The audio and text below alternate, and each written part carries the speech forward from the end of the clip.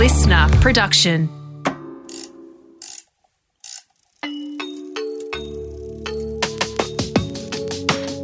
Created for expectant parents, new mums, new grandparents, or women thinking about becoming pregnant. This series guides you through the highs and lows of pregnancy, giving birth, and the complexities of parenting. Welcome to Birth, Baby and Beyond with midwife Kath Curtin. Welcome to Birth, Baby and Beyond. I'm joined by midwife Kath Curtin. Kath, it's always a pleasure. Lovely to see you, Brooke. Kath, today we are talking about babies, all the nuances of babies. How complex can it be? Well, it can be easy, but, we make it pretty hard when we have our own babies. It's frightening at some level when you take a new baby home. A lot of people haven't actually held a baby. First time they've held a baby is their own baby. So that's pretty frightening. Is that right? And a great responsibility when all of a sudden it's yours and you're supposed to know what to do and change the nappy, know what to do, how to burp them, how to hold them, how to soothe them. You're the responsibility. So a lot of parents find it hard. Not as though you have to go and find babies and try handling them. It's about learning on the job too. And today we are joined by paediatrician Dr. Brendan Chan, who obviously has some great insights about babies and nuances. He does. He's fabulous, and Brendan and I work together closely, and it's really good to have a doctor's perspective. And a lot of people don't actually understand what paediatricians do, Brendan. So what's your background as far as your study and what you have to do to become a paediatrician? Paediatrician is really just a doctor who's done some extra specialty training. So really you do your basic medical degree, which is 5-6 years now in Australia, and then following that you do an extra at least 6 years of further training to become a baby doctor, to become a children's doctor. Yeah, that's right. Yeah, so we're basically specialists that look after children. Yeah. How do you describe your work practice? Is it a general practice and for pediatrics? I've sort of created a niche for myself. I mean, during our training, we sort of learn about pretty much everything that we possibly can in paediatrics, and then you can choose to specialise in one specific area if you wish. But I've chosen, because I like all different areas or aspects of paediatrics, I do a little bit of everything. So I sort of work with newborn babies, with yourself. Yeah. I also look after children with who are a bit older with, for example, developmental problems. Like toddlers or older? Yeah, toddlers. Yeah. So what age group does it cut off? I always tell my patients 17. So I was going to say 18. Yeah, we used 17, to say 18. Yeah, off to a grown-up doctor. Yeah, when they're ready to vote. Fantastic. As I said, Brendan and I work together a lot, and I understand women don't know when to see a paediatrician, when they have a paediatrician come. So what we do is, in the hospital situation, we organise a paediatrician. This is in a private setting, and in the public setting too. You're on a roster, so you see patients when necessary. Then there's the clinical side. If you need to go and see a paediatrician on a monthly, weekly basis, whatever it needs to be. So we're going to talk about some of the common reasons why mothers would want to take the baby to see someone like Brendan.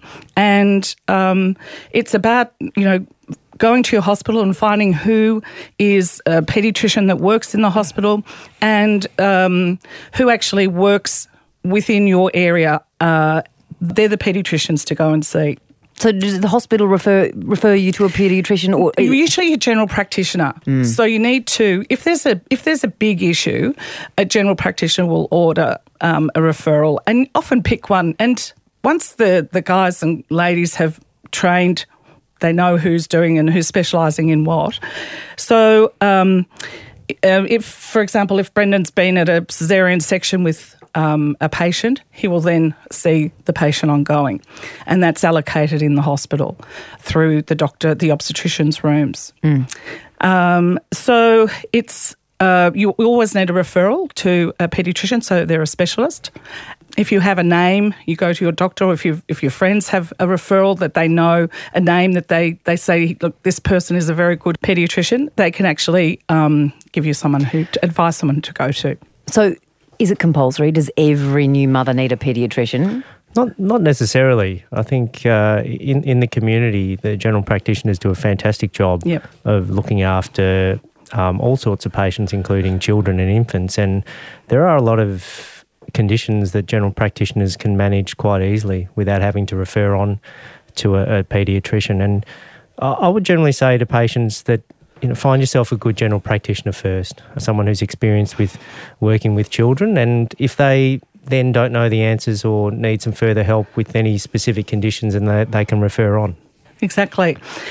We're going to talk about a few things that I know I hear a lot, and I need you to sort of debunk a bit of these conditions.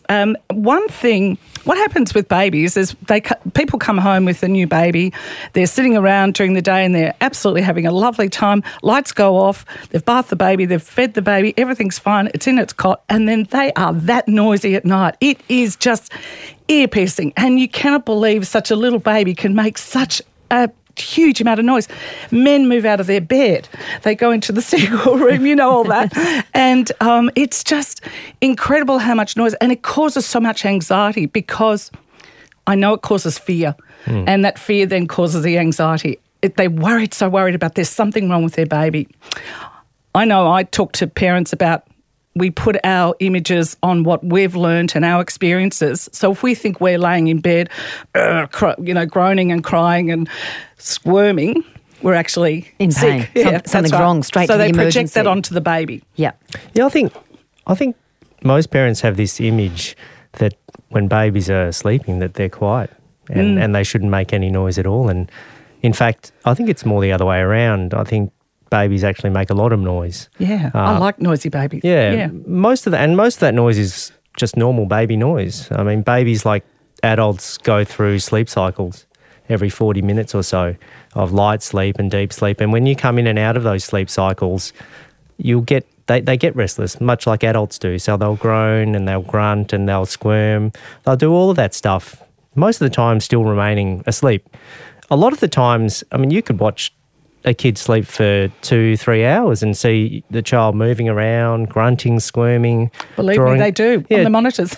Drawing their legs up, arching their backs. All of those things can be quite normal. Yeah. Don't necessarily have to signify that there's something serious or something wrong with the baby. And everyone blames it on wind because, again, they think, they're arching their back, they're pulling their legs up, but that's also a normal process of what a baby does. A baby does pull their legs up because it's just developmental. So, again, we've talked earlier about this fantasy and reality. The fantasy of seeing a picture of a baby and they're nice and quiet is what people think they're getting. Absolutely. But reality is a really, really noisy, grunty, squirmy, farty baby. All night. And not to worry about it. Don't rush to the emergency section. No. Not necessarily, no. It's about looking at your baby and saying, is he sick or is he well? Because you can't be both. How do you know, Kath? Well, if you've seen your baby and they're acting normally and they've been checked and they're fine, they're well. So babies can't be sick and well at the same time. You're either sick or you're well. You're one or the other. You can't be both. So keep that mantra in your head. It really is a very important thing to keep in your head, and it helps you decrease the anxiety. So, Brendan, do you think they're noisier with reflux? Sometimes.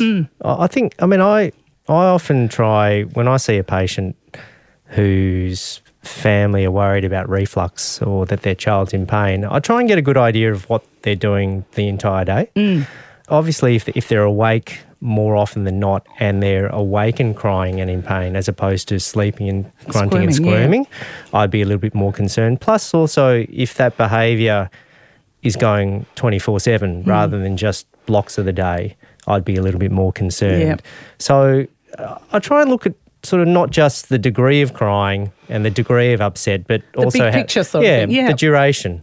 Yeah. And do you have a lot of people come to you with that concern? It's probably, I would say, the top sort of 3 to 5 things that they come and see me for. Yeah. And I think that's mainly because I see a lot of babies in hospital and families like to keep in touch shortly after. And it's usually the first 6-week period after they've gone home that they have all of these concerns. And it's usually the first 6-week period where reflux starts to develop. Yeah, exactly. Can we explain what reflux is?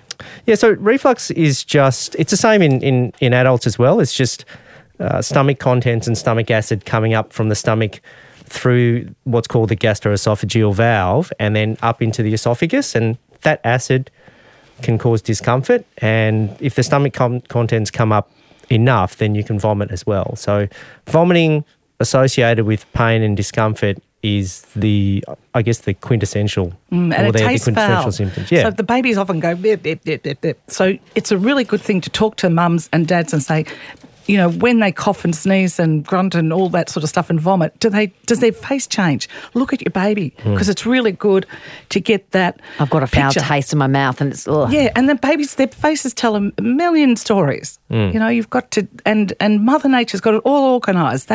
There's a reason for everything. Everything that a baby does, there's a reason behind it. So he's going like this because it tastes disgusting, that acid. They're used to beautiful, sweet breast milk. And how common is reflux? I don't think we know that conclusively. I'm sure it's quite common. I reckon sort of up to 5 to 10% of babies, just off the top of my head.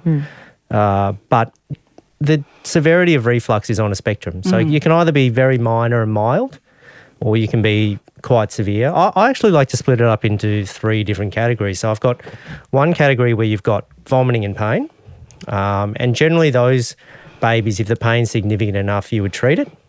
Then you've got another category where they just vomit, but there's actually not that much acid coming up into the esophagus, so they're pretty happy. So really what we call the happy chuckers. Right? And then you've That's got... you, Brooke. Keep it clean, Kath. I have no idea what she's talking about, Brendan. Please continue. We are over the Cup weekend here, so there'll be a lot of happy vomiters. And then there are the babies who don't vomit, but they're in significant pain, or what the parents believe is significant pain, and that's the group that's harder to deal with, or what we call the silent refluxes. And I mean, we can talk about that another time, but I generally split it up into those 3 things. It's really the kids who vomit and are in significant pain, or the kids who are quote-unquote silent refluxes who you're not quite sure whether it's reflux or not, that you would need to treat. The happy chuckers, Love them. Just Just leave them changing alone. clothes. That's yeah, all. you just do a lot of laundry. You do a lot We're of laundry. lovable. You got We're the lovable. badge of Yeah. maternity on your shoulder all the time, and that's midwifery. That's like your vomit on your shoulder. The hard thing is that when a baby's with the reflux, it usually starts. I circle 2 or 3 weeks, and it just starts then, and they feel like the mums and dads feel like they've coped so well, and then they all of a sudden feel like they've done something wrong.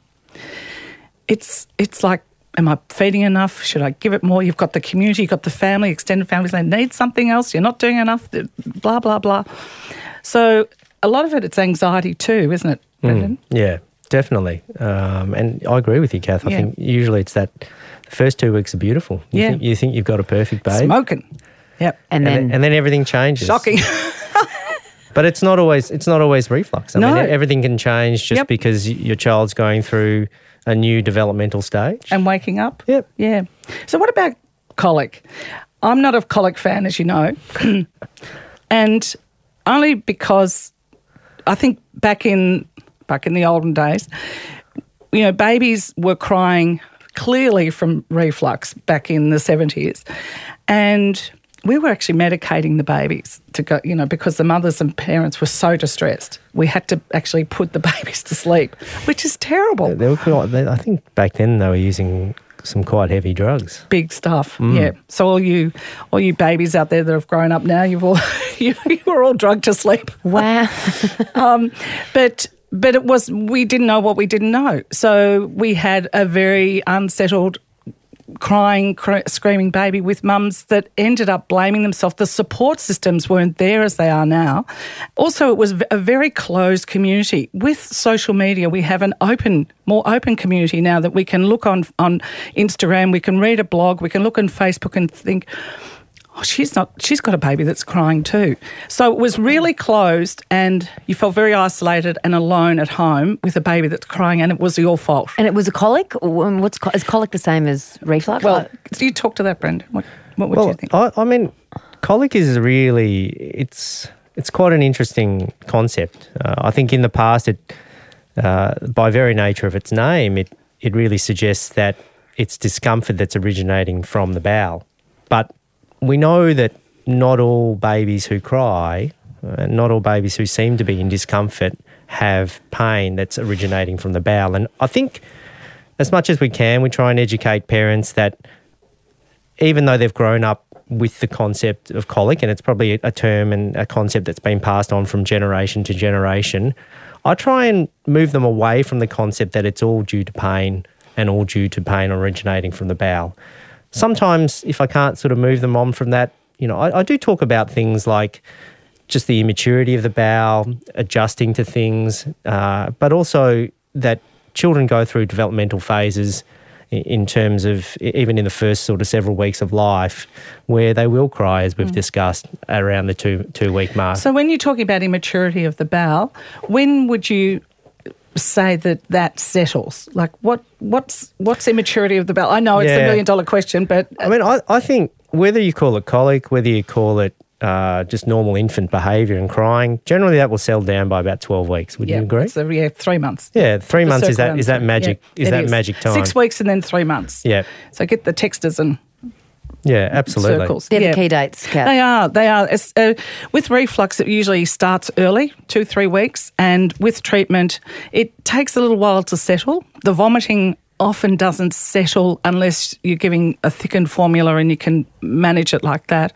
So often the babies will vomit till 8-10 months, and it's not sick vomiting, it's just positing lots of bits of milk all the time. So it's not dangerous to their health, it's just annoying. Yeah. So it's but reflux, if you once you explain reflux and you've got or colic, and you actually have a word and an understanding of, especially heartburn, because a lot of women have heartburn during pregnancy, and if they can relate to that, go, oh yeah, that was really bad.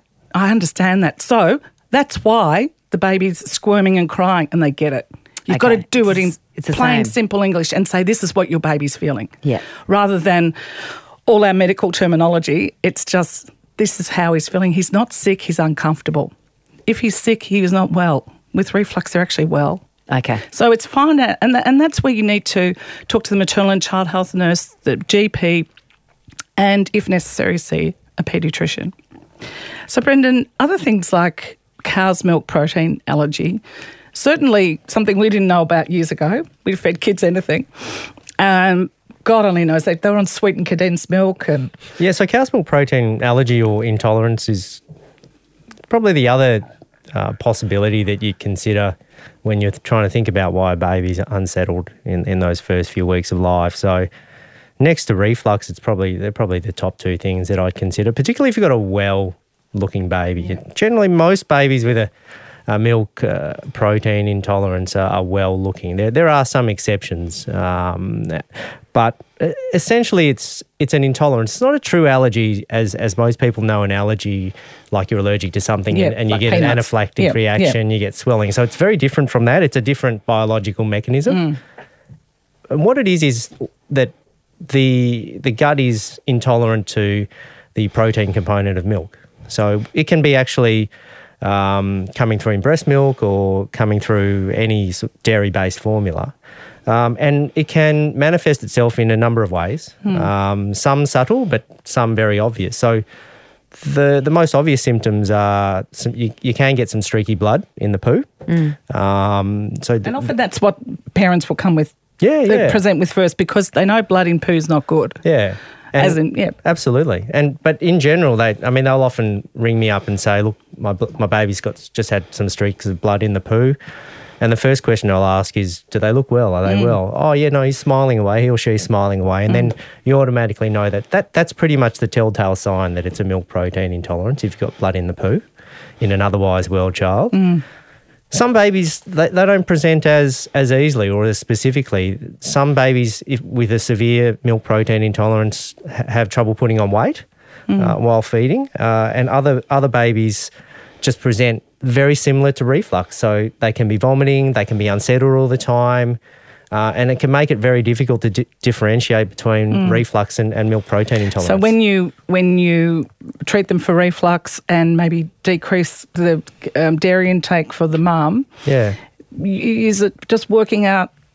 Yeah, it's really trying to figure out, if I'm tossing up between those two possibilities, it's trying to figure out in my mind what is the most likely based on the symptoms. Sometimes parents come in and they're really at wit's end because their baby's been unsettled for days or weeks and they haven't had any sleep. Nobody's had any sleep. And sometimes you throw the kitchen sink at it. You go, okay, we'll treat for reflux and we'll treat for milk protein intolerance at the same time, so long as we get a happier baby at the end of it as quickly as possible. Does this mean that your child is going to be intolerant to milk for the rest of their lives? Fortunately not. So the majority of babies or children with a milk protein intolerance, they will grow out of it usually by 2 years of age and even more so by 3 years of age. So over 97% of children will grow out of it after a period of eliminating it from their diet. New phenomenon, or did we have this problem back when I was a child? We had everything back when you were a child and when I was a child, for God's sake. I don't think it's a new phenomenon, but I think it's just being more reckoned. Yeah, we know more about it. Exactly. That's really great information. And if there's any blood in your baby's poo at any time, any streaks, or you see it as blood, or even that sort of dark red blood too, the red currant jelly, it's always best to have the baby checked by a GP. And if there's any concerns, the GP will refer you off to a paediatrician. So I just want to talk about immunisation, Brendan. It's a big topic. I think people are really more aware of it now, and the immunisation rate, I think, is good. I think the immunisation rate's really good. I think it's improved a lot. People are getting the message. I think it's because there've been a number of previously vaccinated for diseases that have actually come back and made a comeback, things like measles. Yeah. And I think there've been some noteworthy new bacterial diseases such as meningococcal that have been... that have unfortunately resulted in some bad outcomes for both children and adults. And I think that's brought immunisation squarely back into the forefront of people's minds. And I know the new parents that I work with, they're very, very keen on having everyone immunised around them. Absolutely. Which is great, because as a public health campaign, immunisation, everyone needs to be, the herd needs to be immunised. So the more people are immunised, because we've got people in the community that can't be immunised. So it's the sick, people having cancer and the very young. So they're more likely to get the infection. So if the grandmother or someone had a whooping cough and you've got a new baby, that's when it's hard. So the more people we immunise, the best. Can I ask about the anti-immunisation? Like, why are there two camps? What's the issue? I think the anti-immunisation camp has really got a boost off some now debunked research that was done, I think, a decade ago, that seemed to correlate one particular vaccination, which is the measles, mumps and rubella vaccination, with autism. Now, following that research, that research has now actually been debunked, and they've done further studies to show that there is no link between the MMR, which is the measles, mumps, rubella vaccine, and autism. But I think that the anti-vaccination group really got a kick off from that. So it's important for babies to be immunised. We all worry about it. We all worry about when we take our little bubs down to be immunised. I closed my eyes. I can remember that much. Then I looked over to my mum and she had her eyes closed. I thought, you're no help. I think, Kath, you brought up something sort of really important before, that we live in not an insular age anymore, but there's so much information that's really readily available and at hand. And what I encourage parents to do is actually look at reputable sites of information. Exactly. And there are plenty of reputable sites of information. Yeah, there's some around. great things to Google. So if you go to Google hospital sites like, for the Royal Children's Hospital, Melbourne, or other, like all women's hospitals in each state, there's some really good stuff out there. Well, that's a stickler, isn't it? You have to know that the site, the information you're getting your information from, the site, is credible. And so to really ensure that, you're saying follow the professional organisations, go to the hospitals, go to the federal organisations, yes? Exactly, Absolutely. yeah, and the state government. So a question I hear a lot is, okay, my baby's being immunised today. When will he be safe to be out in the world? Everyone wants to go out and have coffee and take them for a walk. And so when are they safe? How long does it take for this immunisation to kick in? Well, it takes... It depends on the vaccination, but it can take anywhere from 2 to 6 weeks before one particular vaccination kicks in. But also you have to remember that for a lot of the vaccinations, you only get a certain percentage of you only get partly immunised. So you need to keep having those vaccinations at the regular intervals as and they're at a regular schedule. interval for a reason, and that particular interval, aren't they, Brendan? Yeah, absolutely correct. Yeah. And I know some mums who've had 3 or 4 babies, I thought, oh, God, I forgot the 4th one, So it's never too late. I'm the 8th child, so I God only knows if I'm immunised. So it's really important to, make a list of things to do or circle 6 weeks and say first immunisation. And I get asked that, the question you asked earlier about sort of when can I take my child out, I get asked that a lot as well. And I think regardless of vaccinations, I think you just use a bit of common sense. Yep. That obviously if there are people who want to come and visit your baby who are obviously sick, I like to say if you've got bodily fluids coming from anywhere, so if you're coughing, runny nose, vomiting, diarrhea, then don't come. Just stay away. Outside the window. Absolutely. Yeah. And also some cultures do what's called cultural confinement. I love cultural confinement. What is cultural Well, I kept trying to tell my maternal and child health nurse I was Irish somewhere down, so I needed cultural confinement. So cultural confinement is that the mothers stay home with the babies for 40 days in the house. It's marvellous. These mothers feed well, the babies thrive. The mother of the grandmother cooks these wonderful soups with ginger and chicken, and I've tried them all because I've gone and done home visits to these families, and they're marvellous and they're so loved and supported. None of this Googling or Instagram photos or out doing a selfie and having coffee. They're home, being cared for, being kept warm, and I know, I love it myself because I love the nurturing of the family. Yep. And I think we're so into fast mode here. Let's just keep it down and keep our babies close and look after them because everyone's worried. We're worried. We're the worried well. And we need to look after these little babies. So give the mum the okay to stay at home. It's really don't fun. need to rush out to... Don't need to rush out. Visitors, good God. Visitors in hospital are just out of control, Well, then if you don't go, then you feel like you haven't paid enough attention, and then some people actually say we don't want visitors. Do they? Women are doing that now. We don't want any visitors. We'll let you know when you can come. Yeah. Yeah. So back to the other thing I would always say to parents is the other common sense thing would be just for visitors to wash their hands. Yeah. Just very simple hygiene. Yeah. Is all that's needed as well. Exactly. Non-immunised people. And, we have got the no play.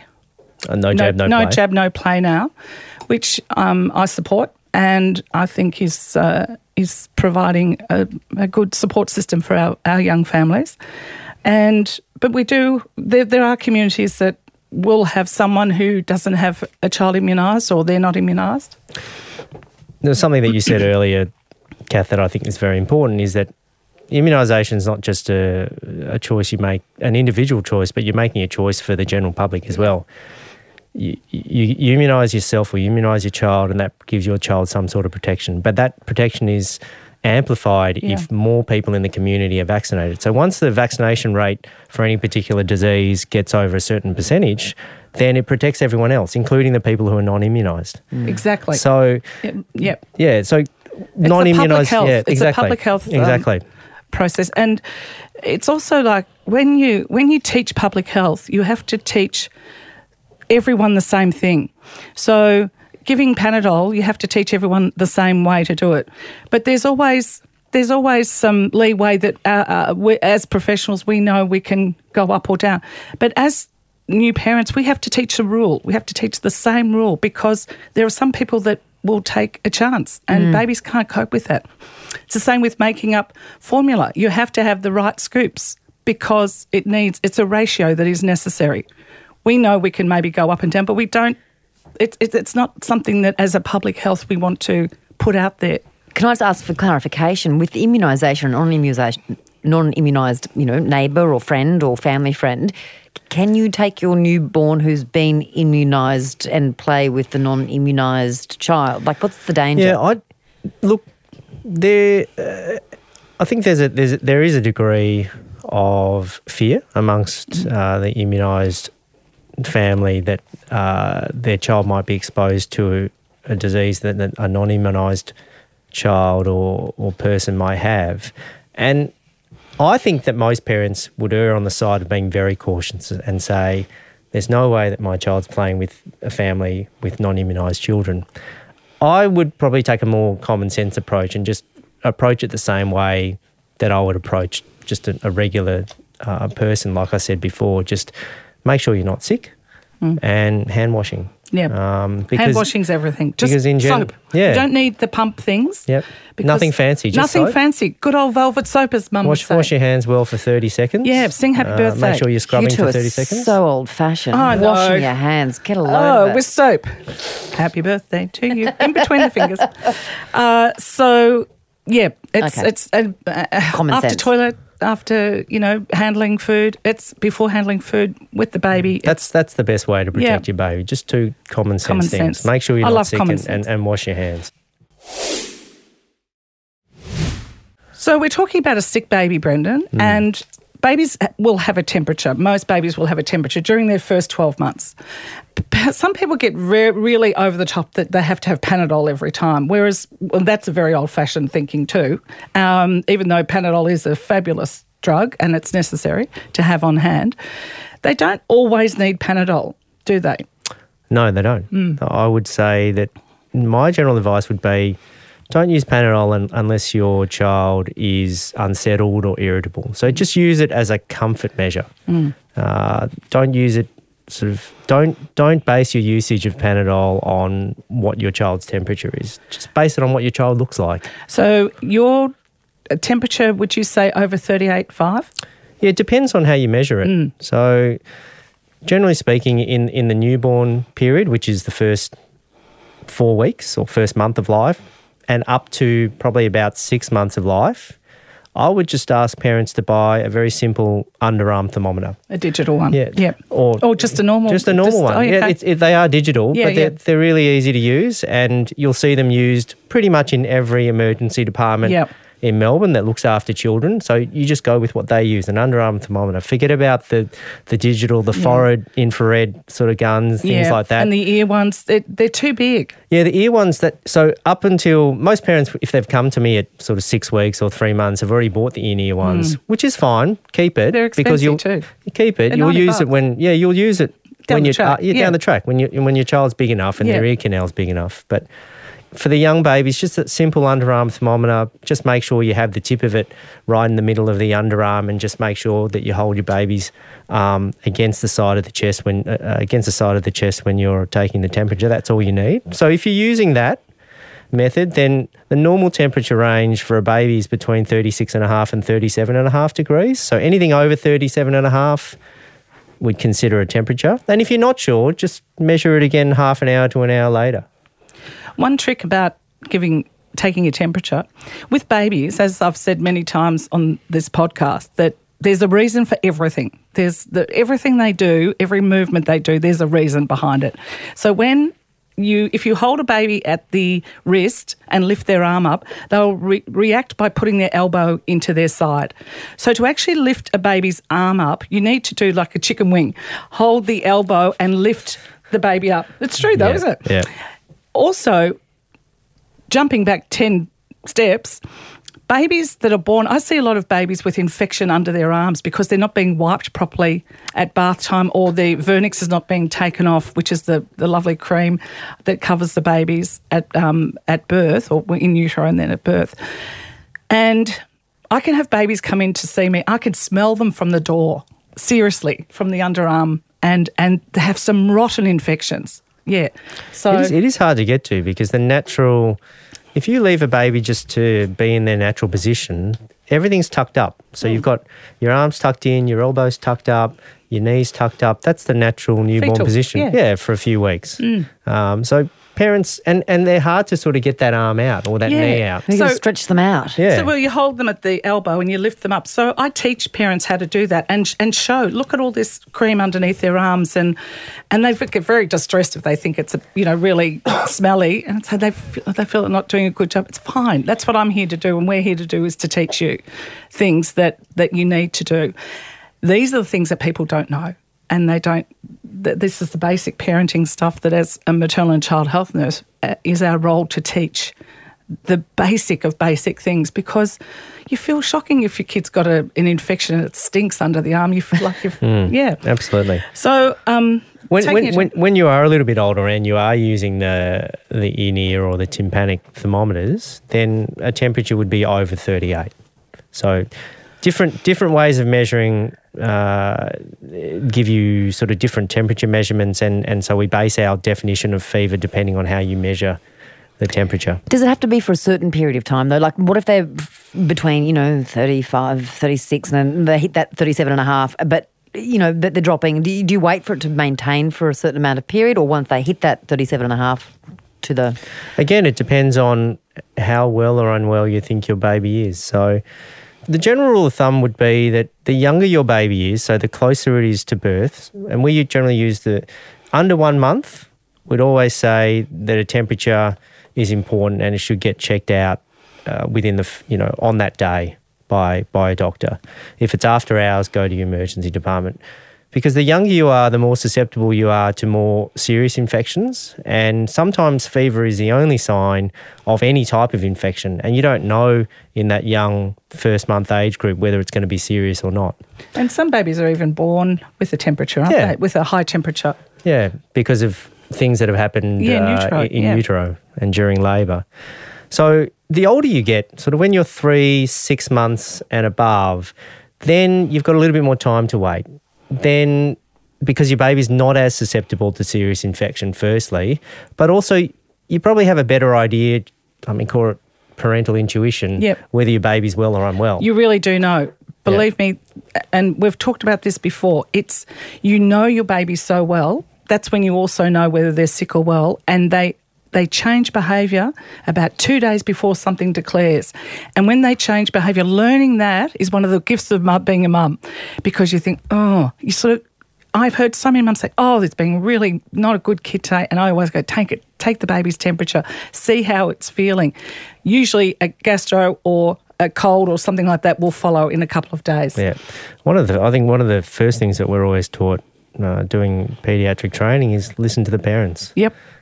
Because they know their child. You come and see me, I probably don't know your child. I've seen your child for all of 20 minutes. I have no idea what your child is like normally, what kind of personality your child is. So I always teach sort of the students that I take around is listen to the family. If the family are concerned, you're concerned. Exactly. Yep. Yeah, it's really important to listen. So what do you do, Kath? Baby's got a temperature. What do you do?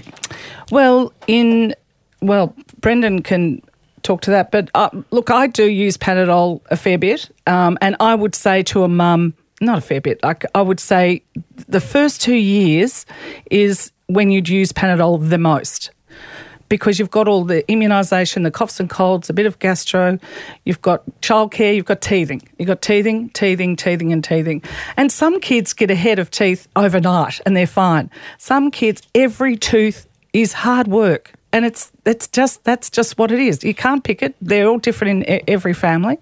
And teething pain for children, I feel, is real. I know some medical practitioners don't see it as a thing, but it's really the process before the eruption of the tooth It's the little red movement. cheeks Yeah, and the the red teeth and that sore. sore ear and that sort of tickle in the back of their throat, and they get a sore bottom because they get sort of acidy poo, and they nearly get a first degree burn on their bottom. Sore Yeah, bottoms. I would be generally a little bit more careful with temperature in a younger baby. Yep. So if, like I said, your baby is in the first 1 to 3 months of life and they develop a temperature, then I would definitely get them reviewed by a doctor. After 3 to 6 months of age, it depends on how your baby is. You don't always have to act just because your baby has just broken out a temperature. Is your baby doing everything else it normally does well? Is it sleeping well and is it feeding well, which is generally all they do. Yep.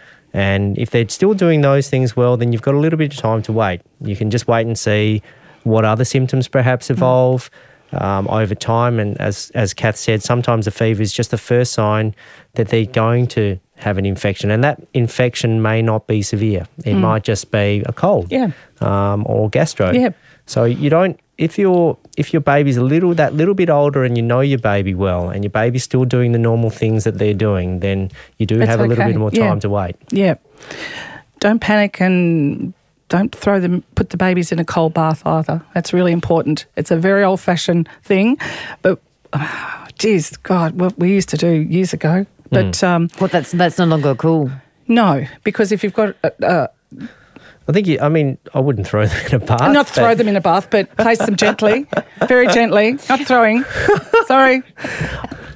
But you can. But you know, if your baby's feels hot, then you can strip them down a bit. But what happens is that you've got a lot of grandmothers coming in with information, and my age group, 25, my age group sort of saying, when we were, when you were young, we used to throw you in the bath, and we did, and the kids would have, God only knows what, but the times have changed. We know more. So as much as I love grandmas and grandpas, and I think their advice is just fantastic, there are some things that we have changed our thinking around. Bathing a baby with the temperature is one of them. As Brendan says, strip them down.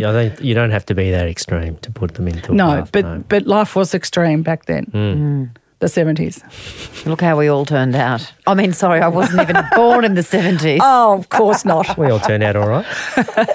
I survived the 70s. That's even more amazing. What's another indicator of a sick child? We're talking about temperatures. Their eyes. Eyes. Okay. Red eyes, itchy eyes, sad eyes. just sick eyes. Okay. Yeah, they often have a glazed appearance, don't they? And what Brendan was saying is that you know your baby. Trust your gut. Don't worry about what Google says about signs and symptoms. Trust your gut. If you think your baby has changed, if your baby doesn't look well, If they're not who they are, pretty much. If you've got a baby that's happy, an absolute tearaway normally, and they're just lying on the couch, that's not. Yeah. That's not your child. Yeah. So, a bit about poo, because everyone gets obsessed about poo and babies. We've talked about... How many poo photos have you seen? My phone, seriously, my phone is X-rated. I have everything on my phone. Nipples, bottoms, vaginas. Why have you got this stuff on your phone? Because people send them to me going, is this okay? I'm like, yeah, sure. I mean, I'm having dinner.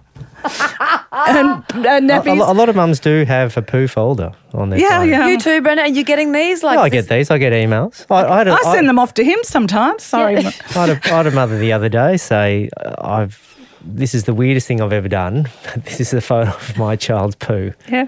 But it's actually good for us.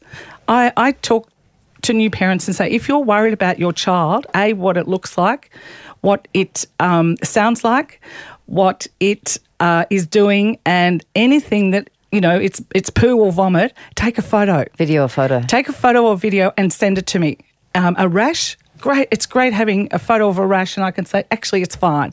Or else, I'll often shoot it to Brendan and say, what do you think if I'm not confident about it? And it's a really great way of understanding and diagnosing when you're not there. It's not the only way. The best way is to go and seek advice, but it's a good way, an initial place to say, what should I be worried? Look, in terms Do you want to look at my photos? No. No, look, I have a really difficult time with the newborn baby nappies and things like that, and I just would have imagined that the poos, I mean, they're pretty out there. I mean, it's Breastfed isn't. They're beautiful. They smell beautiful. oh enough Do you mean out there in terms of smell or out there in terms of appearance? appearance. Yeah. Like it's everywhere. The smell. Yeah. Gross. So, I mean, what are we looking for? Well, look, I think the reassuring thing is that most of the time poo is going to be normal. So normal baby's poo spans an entire spectrum from yellow to green colour, from very runny to sort of more mushy in texture, Plasticine. and everything in between. I think for me, the only times where colour of the poo or where the poo may be a sign that there's something going on is, as we discussed earlier, if there's blood in the poo. If the poo's white, Yeah, red, black and white. that's right, or black. St Kilda. Yeah. Sorry, St Kilda. Hey, take it away. Sorry, there. sorry. I'm cutting that out.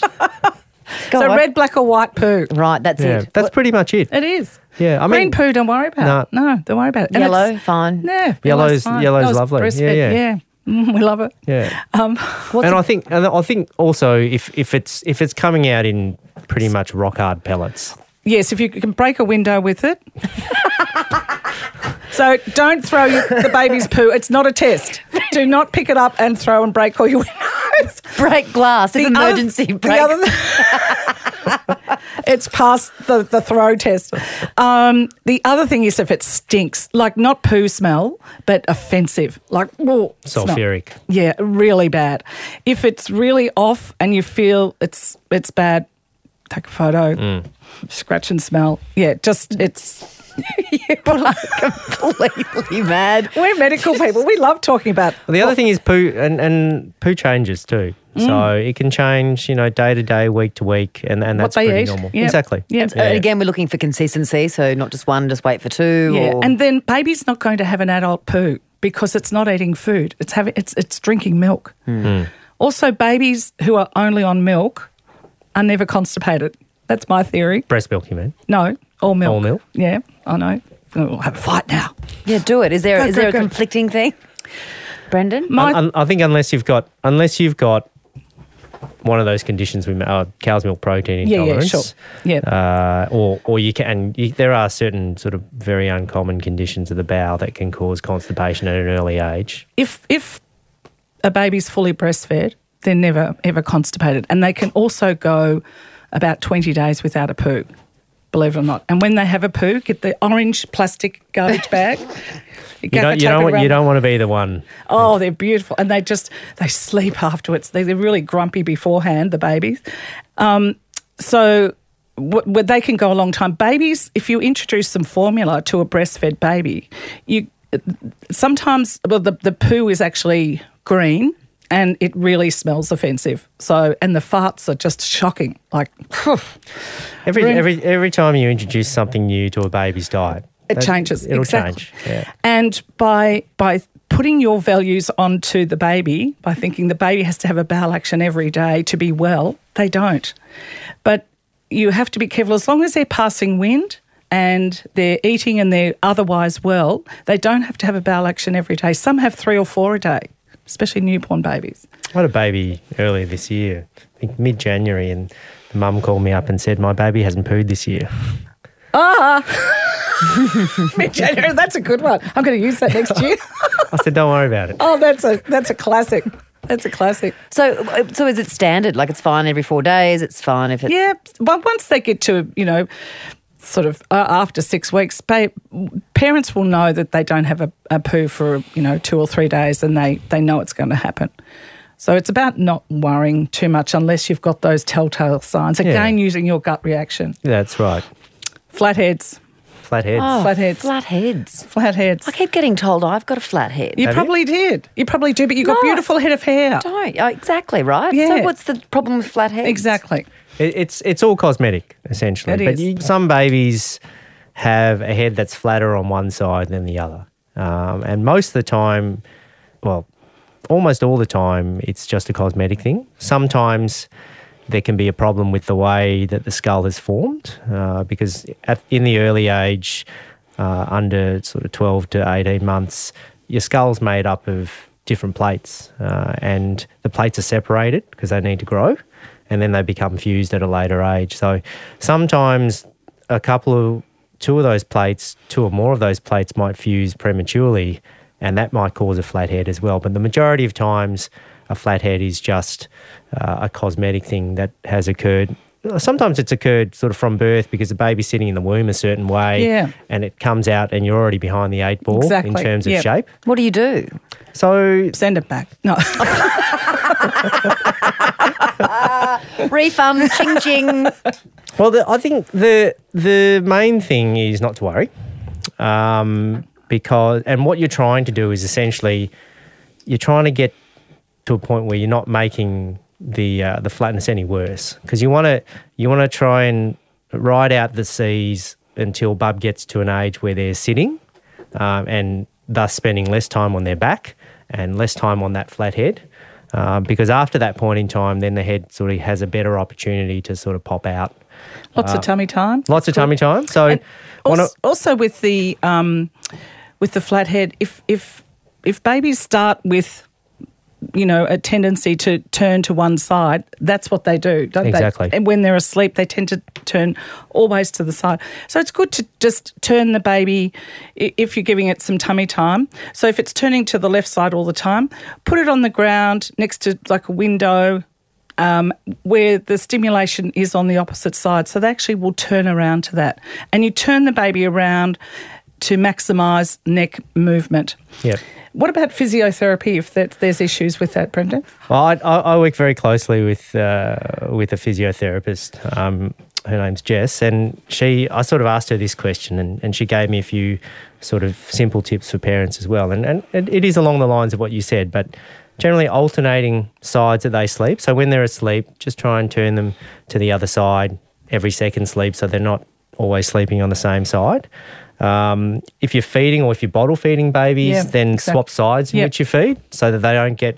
Because one of the main things that can happen, if you're preferring to lie on one side, then one side of your neck's going to get stiff as well. So that if they're not using that muscle to turn to the other side, that neck doesn't get used, so it gets quite stiff. So one of the things you're trying to prevent is stiff neck, which then will make your head worse as well. So, just swapping sides, whether it be sleep or feeding. Like Kath said, getting on tummy time as early as possible from the beginning. I start day one. What's the deal? What, day one? Yeah, so strengthening their neck and their core strength. And in that way, and obviously the more time you spend off the back of your head, so if they're good on their tummy and they enjoy being on their tummy, then that helps to prevent them always being on their back and always being on their head. And the other thing that Jess suggested was also don't always just play with them on their back. So they can play on their side. So just roll up a towel behind their back so they're on one side and they're playing, so that they're spending time on different sides of their body, not just on their back. And especially if you've got older children, they're really helpful. They come in handy, the toddlers, to stimulate the baby on the other side. Animals, get them to be around the baby. I don't sort of promote the baby gyms because I feel that the baby just lays there and looks at these things moving. So get rid of them, put the baby on their tummy, on their back, on their tummy, on the side, on their side. Just rotate the baby around, hold the baby, whatever you want to. Just keeping it flat on its back all day isn't good for anyone. Yeah. And they will get a flat head. We have seen a baby that looked like Stewie from Family Guy. Is that's real? Yeah. Wow. Yeah. So you'd refer to a paediatric physiotherapist if things weren't improving in that first 6 months. So if it was looking very lopsided, then a physiotherapist can help with a few more exercises that the family can do.